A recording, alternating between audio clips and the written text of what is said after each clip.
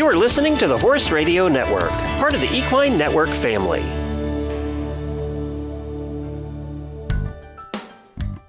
Hello, I'm Stephanie Ruff. And I'm Aviva Nebeski. We're the hosts of the Dressage Today podcast, where you can find us talking about anything and everything dressage related. Our conversations span the world of dressage, from leading riders to local level dressage heroes. We're talking training advice, showing tips, and sharing stories to inspire your own dressage journey. So tune in, then tack up. Welcome to the Dressage Today podcast, sponsored by Equithrive. Later, we will be talking to Emily Donaldson, a USDF bronze, silver, and gold medalist based in Parkersburg, Pennsylvania. We're going to start a little bit talking about how horses, whether you board them or keep them on your own facility, tend to keep you grounded and keep you going when life outside of horses gets in the way or drags you down, which is or for makes many you sad, or makes you sad, which will happen for all of us at some point in time, because that's life. That is life. So my experience with that most recently, I have dachshunds and I have old women that I've adopted. And one of them, our Lola, was the most beautiful long-haired dachshund anybody's ever seen. We got her when she was 12. And a few weeks ago, she sort of started getting really finicky about eating, which, if anybody knows dachshunds, knows that's really weird. And then she started to have diarrhea. So, of course, I took her to the vet. And long story short, she ended up having incredibly severe acute pancreatitis, and nothing that we did was able to save her, and we ended up euthanizing her. Yeah. And it was the same day that I was scheduled to have a lesson, and my trainer was coming to my farm. And of course, I'm devastated because Lola was mine and she was my heart. And I called my trainer and I said, I'm just too sad. Yeah. And she understood completely. And I sat around the house and I thought, I need to go be with my horse. And I went down to the barn and I started to groom. And I called my trainer back and I said, if it's not too late, come. And she did. And I ended up having a lesson. And I can't say that I rode particularly well, and I can't say that she pushed me particularly hard. But for that 45 minutes, I was focused on something other than the pain of losing my dog. Exactly. And, when you exercise, you release endorphins. And so when I finished, I felt better. Yeah. And it was a reminder to me that, getting on your horse, there is a special bond when we ride our horses. There's that meme that goes around Facebook about how the hearts beat together. Yeah. And it really is true. And riding, although it felt kind of like a weird, selfish, strange thing to do, ended up being the best and smartest and most compassionate thing that I could have done for myself. Yeah. Right. Yeah, that's the biggest thing I feel, just even on a regular basis, even if nothing disastrous is going on, but just whenever I'm riding, I do not think about anything else. Yeah. So you're just focused on that. And it's for that short period of time that you're just focused on something else. Now, as soon as I got off and finishing up, then everything starts, you start thinking about all the other things. But for that period of time, it's a break from and whatever. I think there is a little carryover. I mean, I know that when we bought our farm, one of the things that I knew was that almost everybody that I know who keeps their horses on their own property, they never ride. Something is always getting in the way. Yep. And there are days that the thought of having to groom my horse and tack him up and get on him is so overwhelming. Yeah. And I keep saying, you bought the farm to ride your horses. Right. And I do it. And every time I ride, I get off and I'm grateful that I did it. Right. So, exactly. there is a little bit of a carryover, and, bad things happen in our lives, and sometimes we're stressed and sometimes we're tired. But that ride, even if it's only a brief 20 minutes, walk down the driveway and back and, trot for a couple minutes, just, I think, really releases something in us that allows us to keep going. It absolutely does. I completely agree. And so, yeah, sometimes you have to kind of push yourself to take that step. But yeah, I'm always glad that I did. When it's all said and done, it's like, yeah, okay. Mm-hmm. It's better now. So for everybody, just go ride your horse. Yeah. Yeah. The best advice, just go ride your horse. Just go ride your horse. That's the best we can do. Yeah. And give yourself grace. And if you don't feel like working, just ride your horse. There you go. We don't have to work every day. We can sometimes just enjoy being with our horses. Yeah, exactly. Yeah.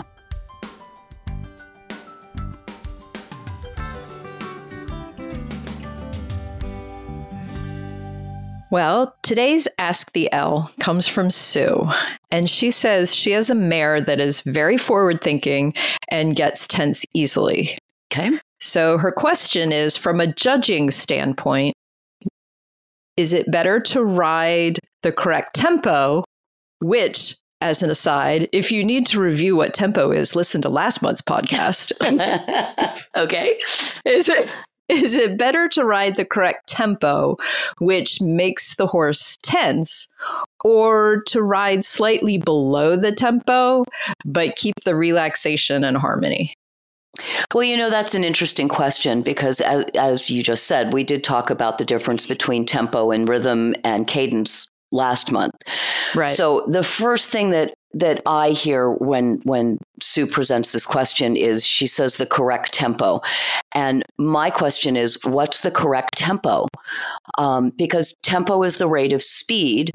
And there is no correct rate of speed. If you watch 5 horses and you check their beats per minute in the various gaits, you'll see that there's variation. Rhythm is always the same. Walk is 4 beat, trot is 2 beat, canter is 3 beat. Tempo is variable. So we talk about wanting our horses to be forward.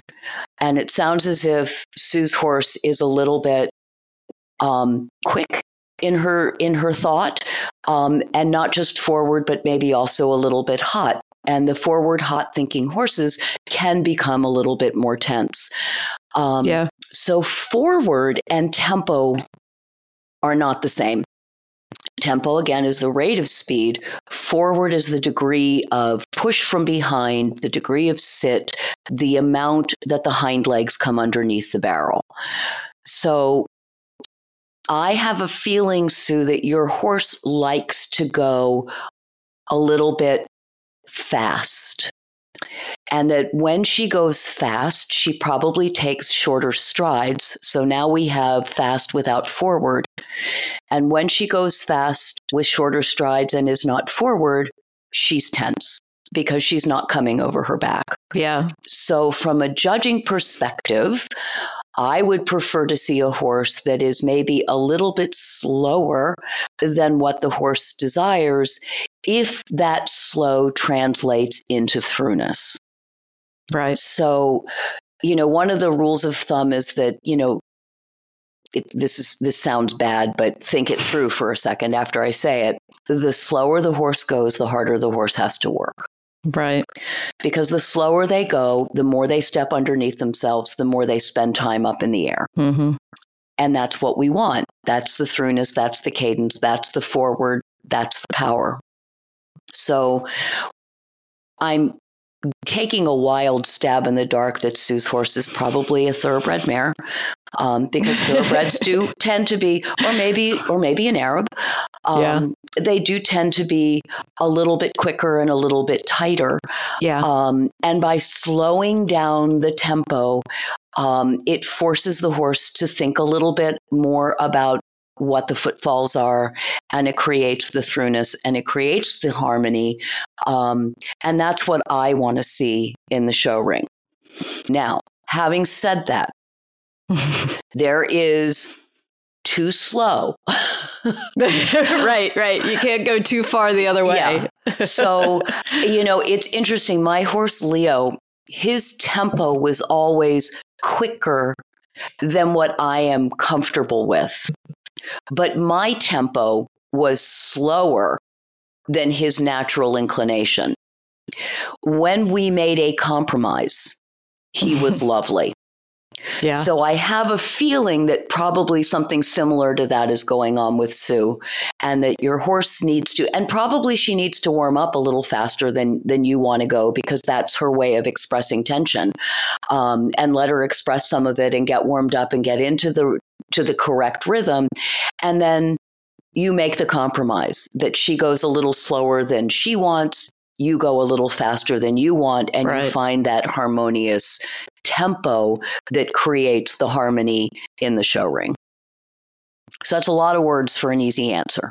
I don't think it's so easy. It's not so easy, right? No, actually, nothing about dressage is easy, right? But that answer makes a lot of sense. Thank you. Yeah. So it was a good follow-up question to the discussion that you had last month on rhythm and tempo. So yeah. So listen to both of those together and then go ride your horse. Even if you're depressed. Or feeling sad or stressed. Or feeling sad. Yep. And when we come back, we will have our conversation with Emily Donaldson.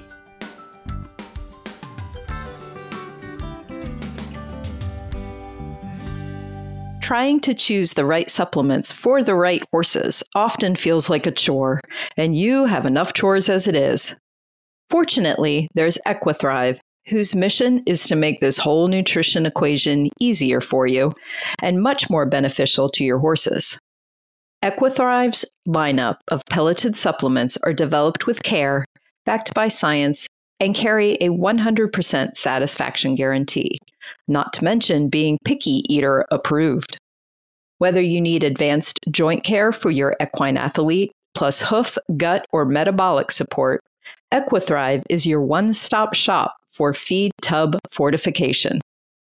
So stop wasting your time and money. Do your horses and yourself a favor and visit equithrive.com. Use promo code Dressage today to get 20% off your first order, plus free and fast shipping nationwide. Emily Donaldson grew up in Pittsburgh, Pennsylvania, and started riding horses when she was 5 years old. She garnered a well-rounded equestrian education through fox hunting, hunter jumpers, and horse trials. And when Emily was 13, she decided to focus on dressage. She received her USDF bronze medal and trained her off-the-track thoroughbred gelding, Thanks a Bunch, from first level to Pre-St. George. After earning a bachelor's degree in art history from the University of Pittsburgh in 2005, Emily spent the summer as a working student for Courtney King Dye, and then in 2006 with Jennifer Bomer.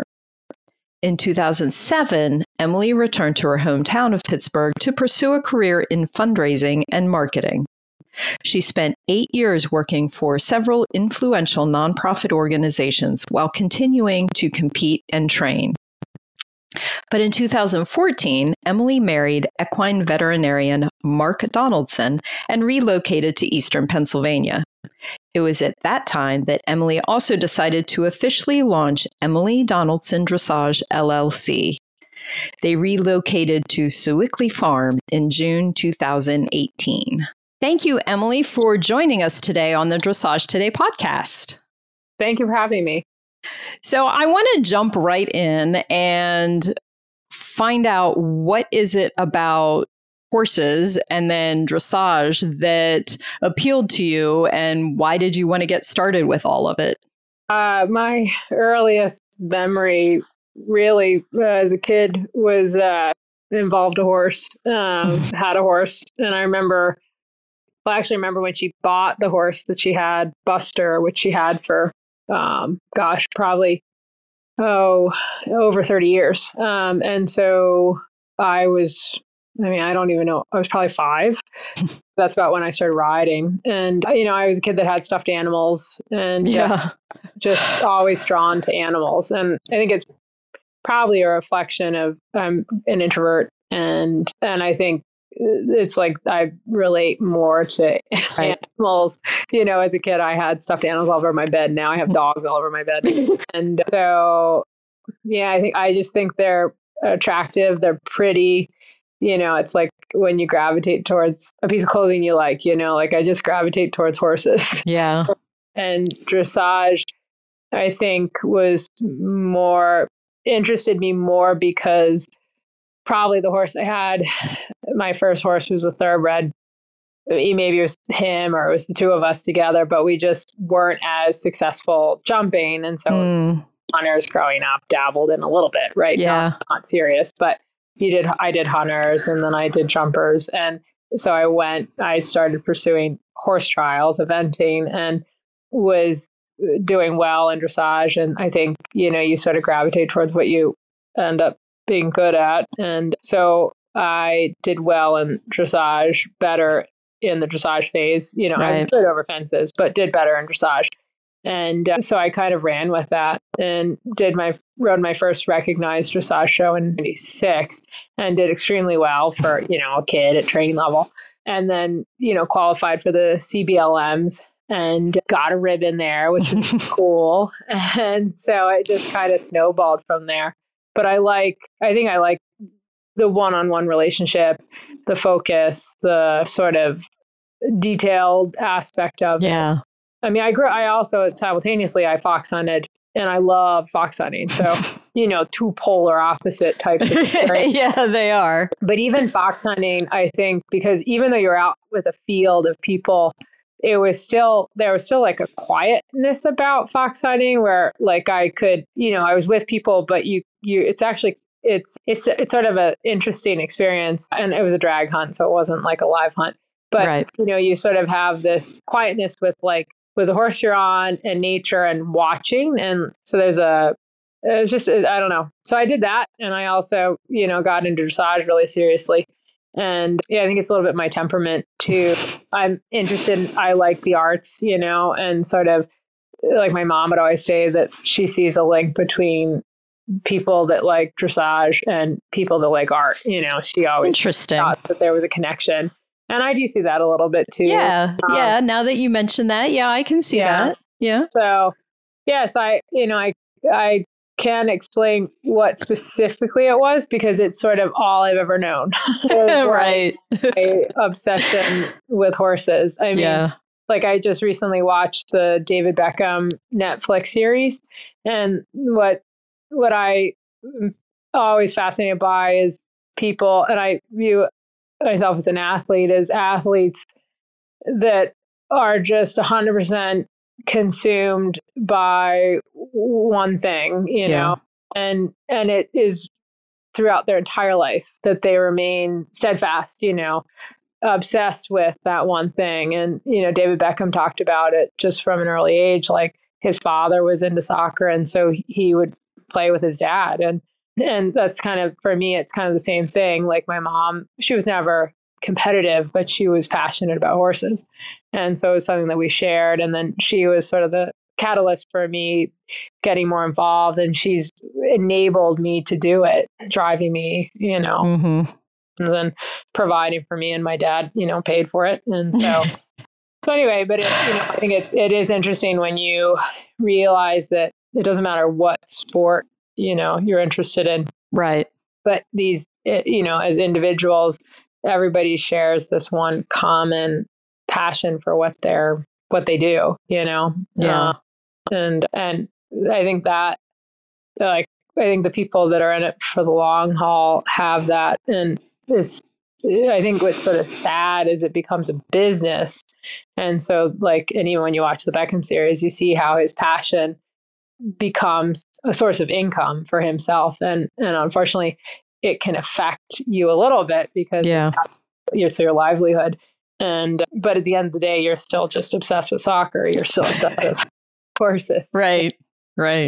So, Well, but as you know, you spent a number of years working outside, working full time for your kind of quote unquote regular paycheck outside the horse industry.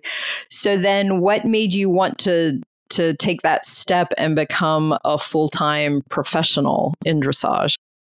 So I went to college, graduated in 4 years, and my parents said that I could have 2 years to do whatever.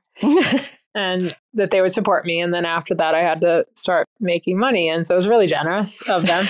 And so I was a working student for Jen Baumert, and I was a working student for Courtney King separately. And and so then after that, I think my parents thought, at least the impression I always had was that, oh, you're going to go do this and you're going to get it out of your system and then you're going to go get a job.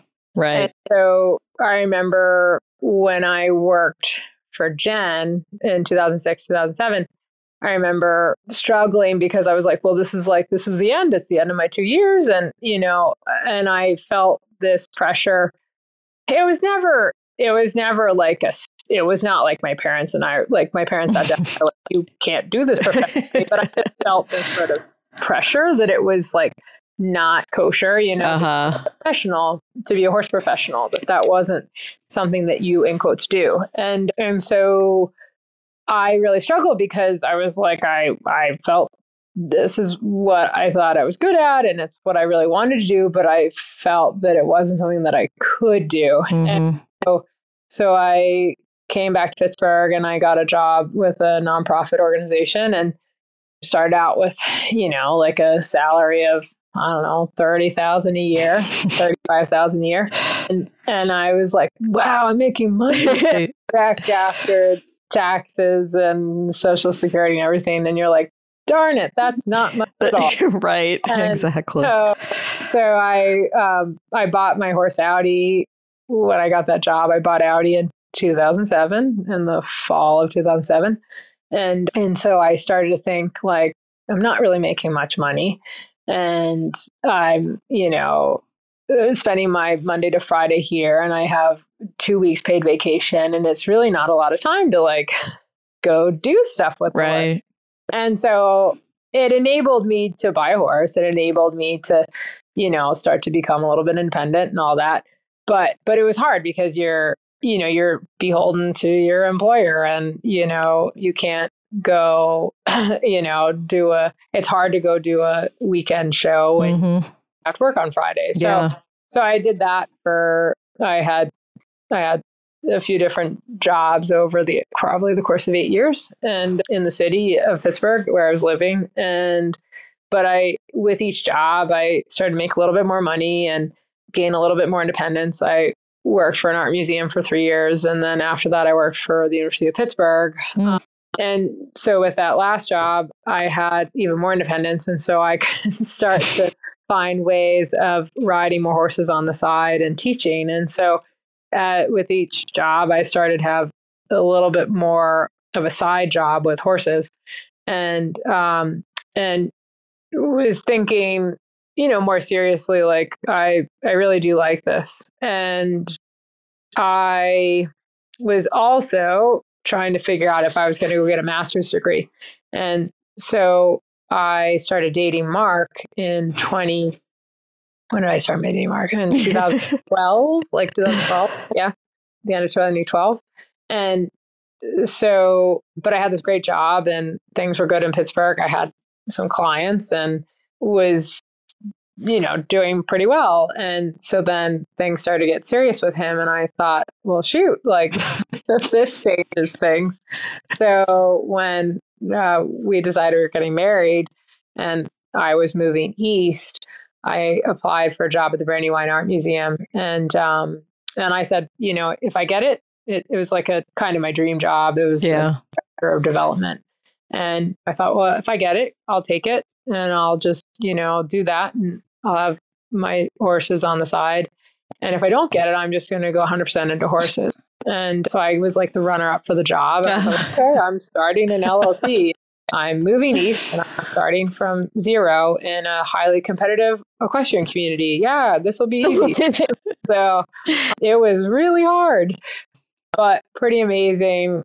if you think back on it, I moved here in 2014 and it's 2023 and it's pretty amazing like what I've been able to do, in a short period of time. Yeah.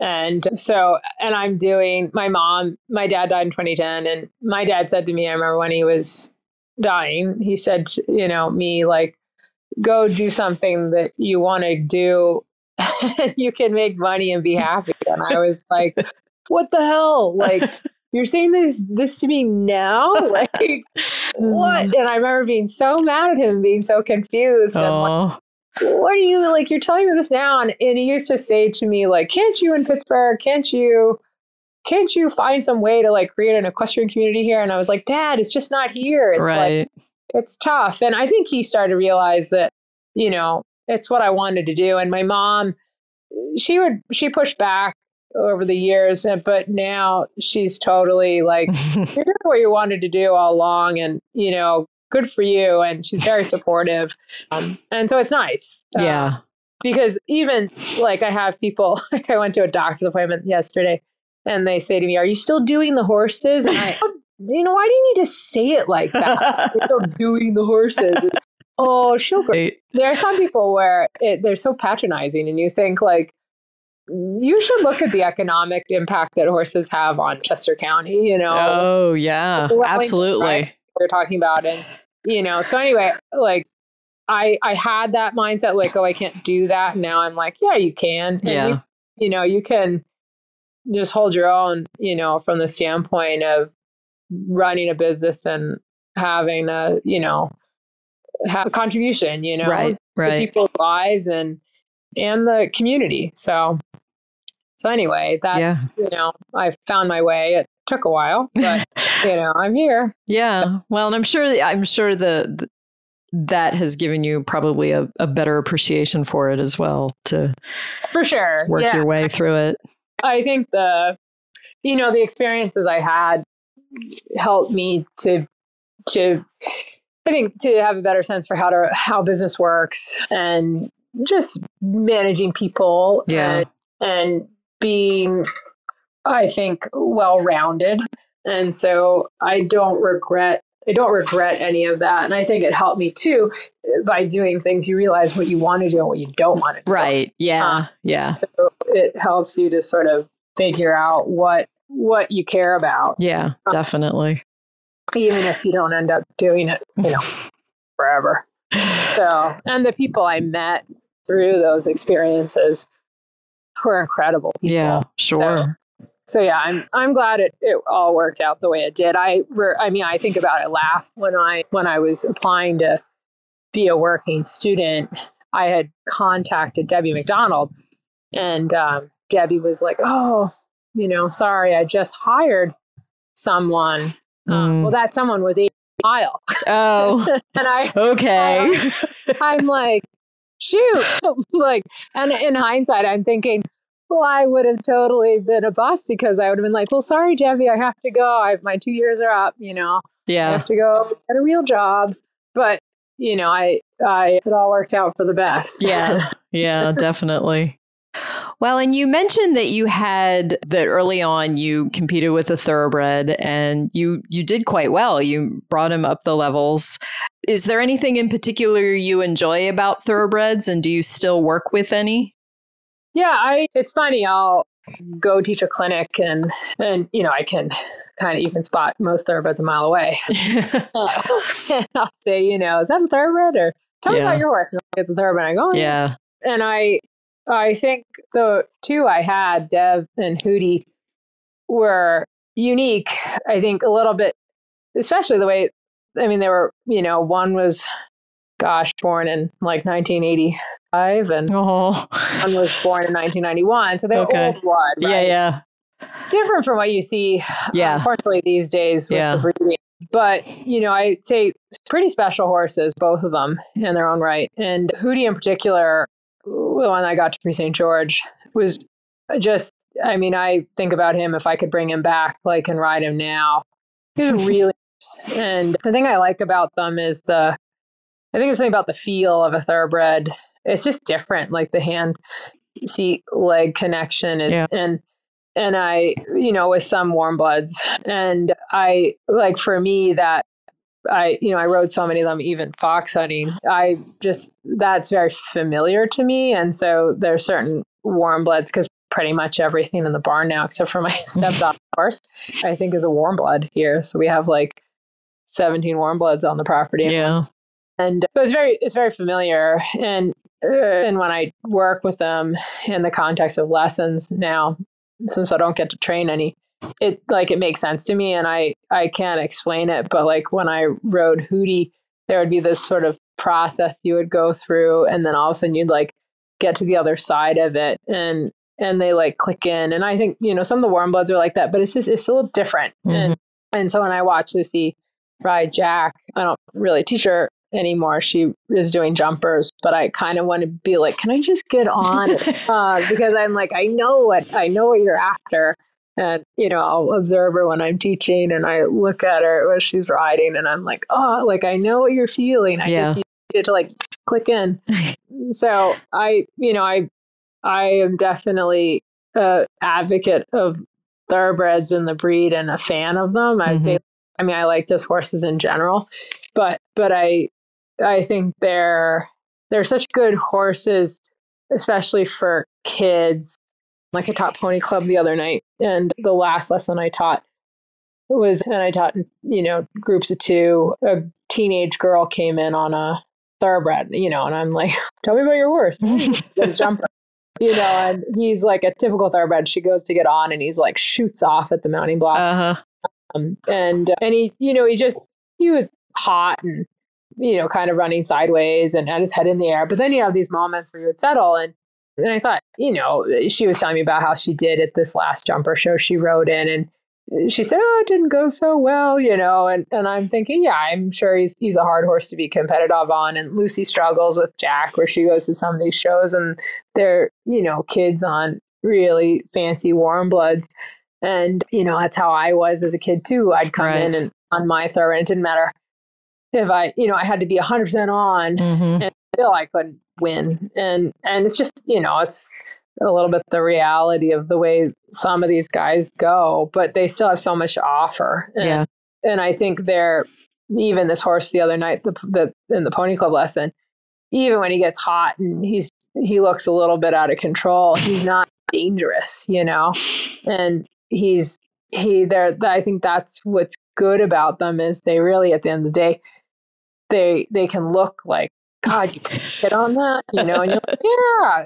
And that mom, she was criticized. I was 8. She bought me a 6-year-old thoroughbred. And that's the thing, is like, that's how these horses are for the most part, is like, you might think that that's a terrible decision, but in some ways, I think they're safer than a lot of the warm bloods out there deal with on a day-to-day basis. And because I think they've got the wits about them, even when they look like they're running sideways out of control, they have self-preservation. Oh yeah. And I think people don't realize that about thoroughbreds. They think, they're fast and crazy, and they have bad backs and spindly legs, Yeah. But I think there's so much value in those horses. Like Lucy's horse, Jack, Mark says, it doesn't matter what spot she gets him into, he gets her to the other side. And that's how my horse Dev was when I jumped. It didn't matter what I did. You get enough self-preservation that you're going to get 2 of us over that fence. Yeah. Pretty. So I wish I worked with more of them. Yeah. We've seen some. Jessica Redmond, Mark does a lot of vettings for Jessica, pre-purchase exams.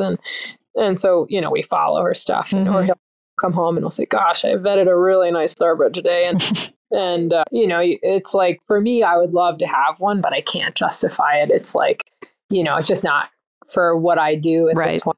It wouldn't make any sense, but I would love to have a nice thoroughbred again. Yeah. So what would you say is your overall training philosophy?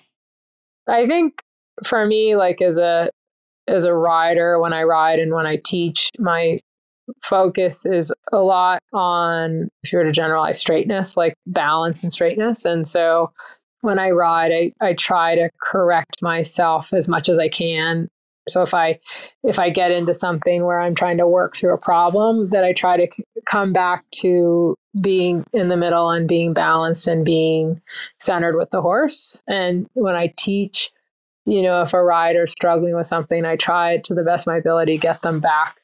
And even when they're working through something, to be balanced over the horse. Mm-hmm. And so that would be like, when I teach, I dabble between horse and rider.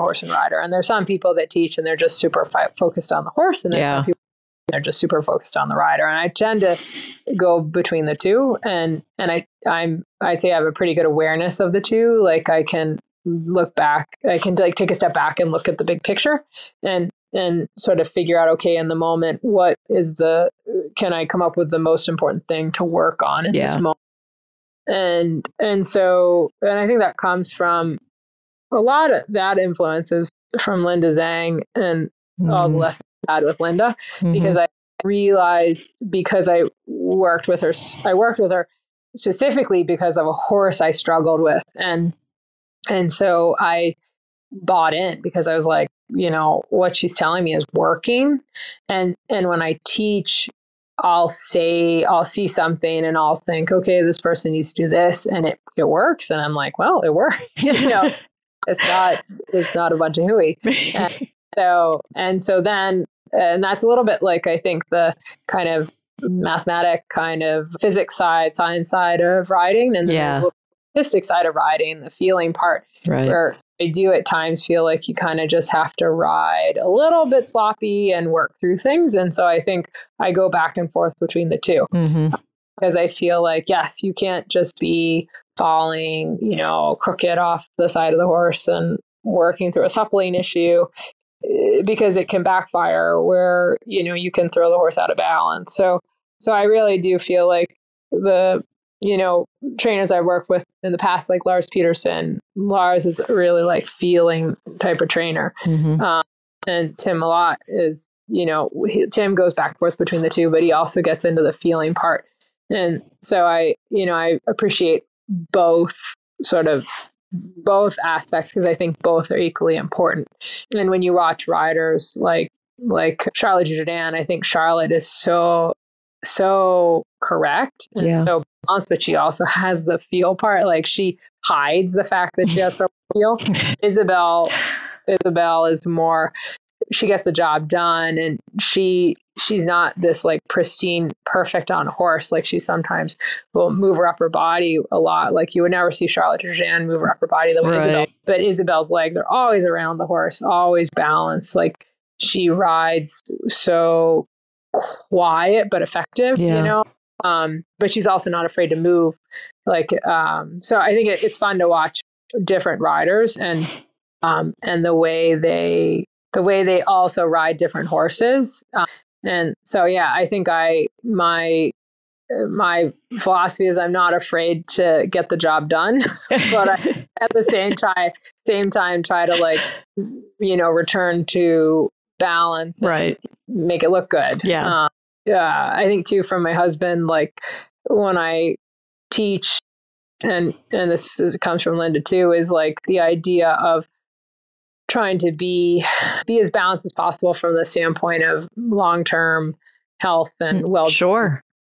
Right. Yeah. And so symmetry and in your training, to not do the same thing. Like, I'm really sensitive when I've done some clinics with people that will get caught just on a circle over and over. And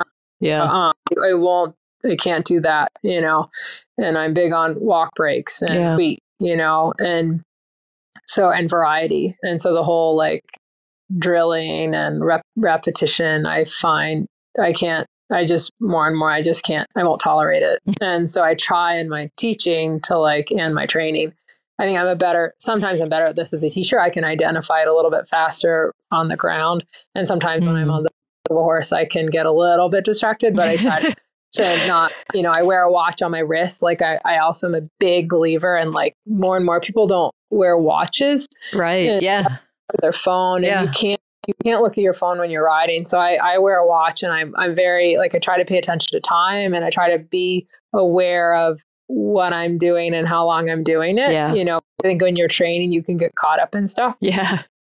And so that is something that I also try to pay attention to, because I've been in plenty of lessons with really important people.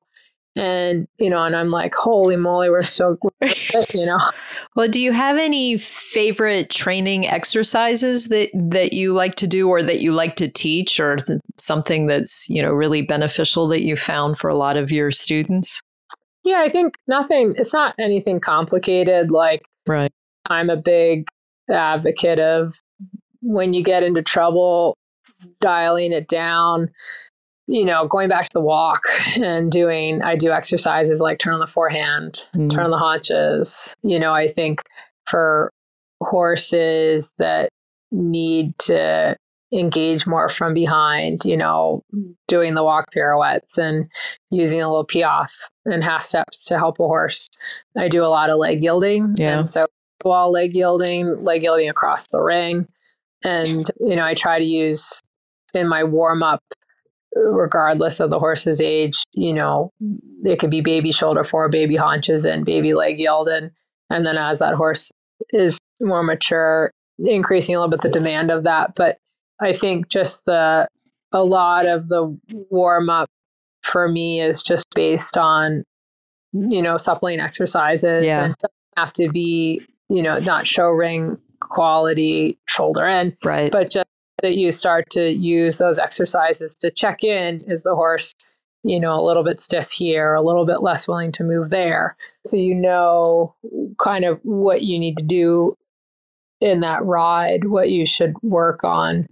And I think avoiding getting caught just going around and around and around. And so I do a lot of transitions when I ride. Like, one thing I'm aware of when I go to horse shows and I'm warming up, I tend to do more transitions. And like, I'm aware that a lot of riders will get caught just going around and around and around, or they get caught doing too much of like the movements that they're going to ride in the show ring. And I tend to do, like, for me, I'm a big fan of like just walk, drop, trot, walk, canter, walk, canter. Yeah. And I had a student the other day I was teaching, and her horse was just really distracted and being a little tough. And I was like, we're just going to do transitions. Like, you're going to do trot, walk, trot until she starts to listen.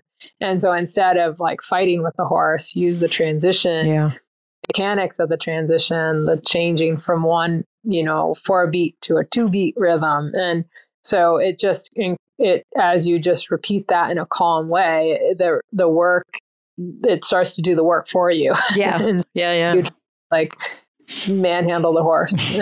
And so I tried, it's like ride smarter, not harder, And I think the more I remember that, like, if I have a bad ride on a horse and I'm like, why didn't, like, what happened, and then I'll come out the next day. And usually if I think more about using the transitions, going back to the walk, doing those, lateral exercises, and then it gets better. And I find when I have bad rides, it's because I got caught going rabbit hole of staying in one thing for too long, Yeah. And it always, for me, like, that backfires. And so the more I can remember to like use those exercises to help the horse, it usually works. Right. Well, and you mentioned your husband, Mark, who is an equine veterinarian. You both have two professions that are very time consuming, kind of, all day, every day sort of things. So how have you managed to do your professional and personal lives? It's hard. Or have you? No. Yeah. I'll figure it out. Yeah. Mark he works long days, and, the days that he has where he's, maybe gets home earlier, it's because, he has Lucy to pick her up and take her to a lesson. But then he does that, and then he's upstairs right now on his computer doing emails, right? Yeah, pre-purchase exam report or whatever. And so, we're both equally guilty of working hours, and I'm notorious because I don't take a day off, and so that's something that I struggle with. I think, one, I like what I do, and I don't like, and he's the same way. It's like, you don't like to turn away business. Yeah. And so it's hard for me to it's just hard to set boundaries. And I've talked to a friend of mine who's a mentor, friend, trainer, and it's like, I think you get to a point in your life where you just start to feel less worried about business and more comfortable. Like, I've got a future in this. I don't need to everything that comes my way. And I have moments where I'm learning to set boundaries, but it's hard because I'm a pleaser and I like to make people happy. Yeah. So yeah, I think we're both equally passionate about what we do, and we are driven to be good at it and to be successful. And my dad was the same way. My dad would come home at 9:00 at night. And so I think I grew up with that, and I'm normal. Yeah. Mark is my husband now, and that's normal too, right? So I'm like, well, it's okay. I can do this. Yeah. And, it's hard because it does take its toll. But then, we find time. Our big thing is eating, so for us, it's food. And so we usually will find time, a few times in the week where we go out, and we go around the corner to the Stottsville Inn, which is easy, or we'll go to Savannah Bistro, which is a little bit nicer and a little further away. But usually it's you just find the time a few times a week where you can do that, where it's not just Tuesday night dinner where you're eating in 15 minutes and then often doing something else, on your phone or laptop. So, but I think it's somewhat easier because we're both the same type of people that way. I'm a little bit more strung out than he is, but we're both very similar temperaments too. So both introverted and need that sort of downtime. And so it's we can coexist, be in the same room doing something and we're not talking, right, but at least we're, aware of each other's company and energy. Yeah. So you mentioned going out to eat. Is there anything else that you do to help support, your mental health and your physical health? And do you work out besides riding, or is there anything else that you commonly do? Between the two of us? Or for me personally? Oh, either, both, whatever. Yeah. I mean, I was doing in Florida, I would do physio, we call it physio, but stretching, alternative, right, to horses with Andrea. And then we've tried to do it remotely, but it's not the same. Yeah. But I really enjoyed that. And I will say, going to Florida, it was always helpful because it would be a smaller group of horses, smaller group of people. And then I could myself. And then when I'm at home, I teach, I have a barn of 18 and I teach all these shipping lessons, and I'm, travel to teach. And so there's less time for me. Right. Mark's better about he'll work out. He plays hockey twice a week. And so for him, that's his escape. Yeah. And I think it's harder for me when I'm in Pennsylvania. It's harder for me to find that time. What I tend to do is I'll go get a pedicure, or massage, or got a facial the other day. And so I try to carve, this morning, it sounds ridiculous, but I didn't have to start teaching at 7 a.m. And so I didn't start until 8:30. And so I cleaned the house, and I am patting myself on the back because I was down on my hands and knees, cleaning the floor, and I folded laundry, which I never fold laundry. And that, for me, that sounds crazy, but that was actually that was personal time, right? Because something different, and it was satisfying to feel like I actually did something I should have done a long time ago, right. And so it was no longer a monkey on my back.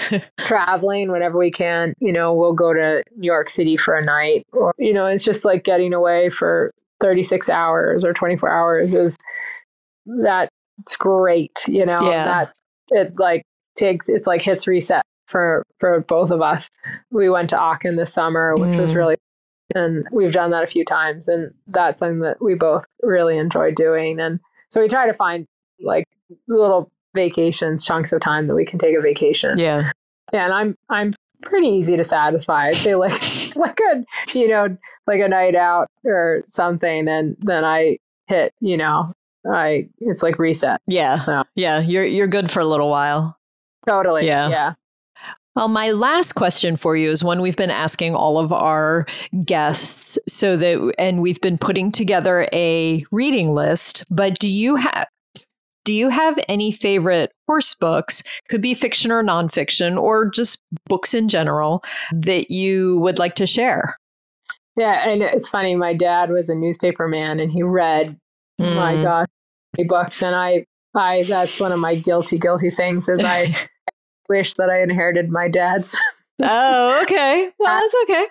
So I love the idea of reading, but I'm terrible at reading. Like my mom will give me a book and she'll say, "Did you read it?" And I read 3 pages and I felt.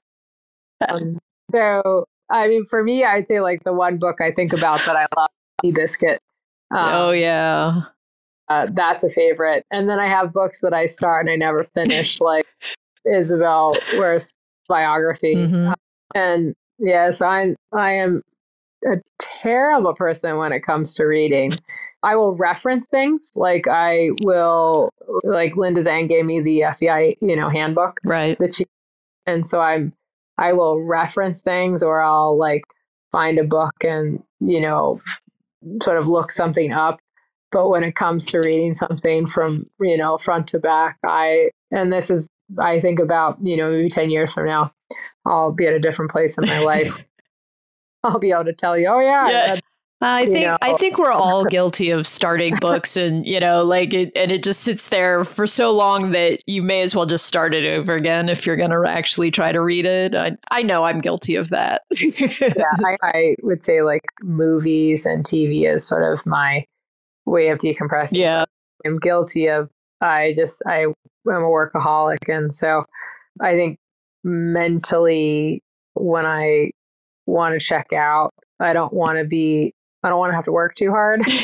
I understand. I right now gravitate towards mindless entertainment. I get it totally.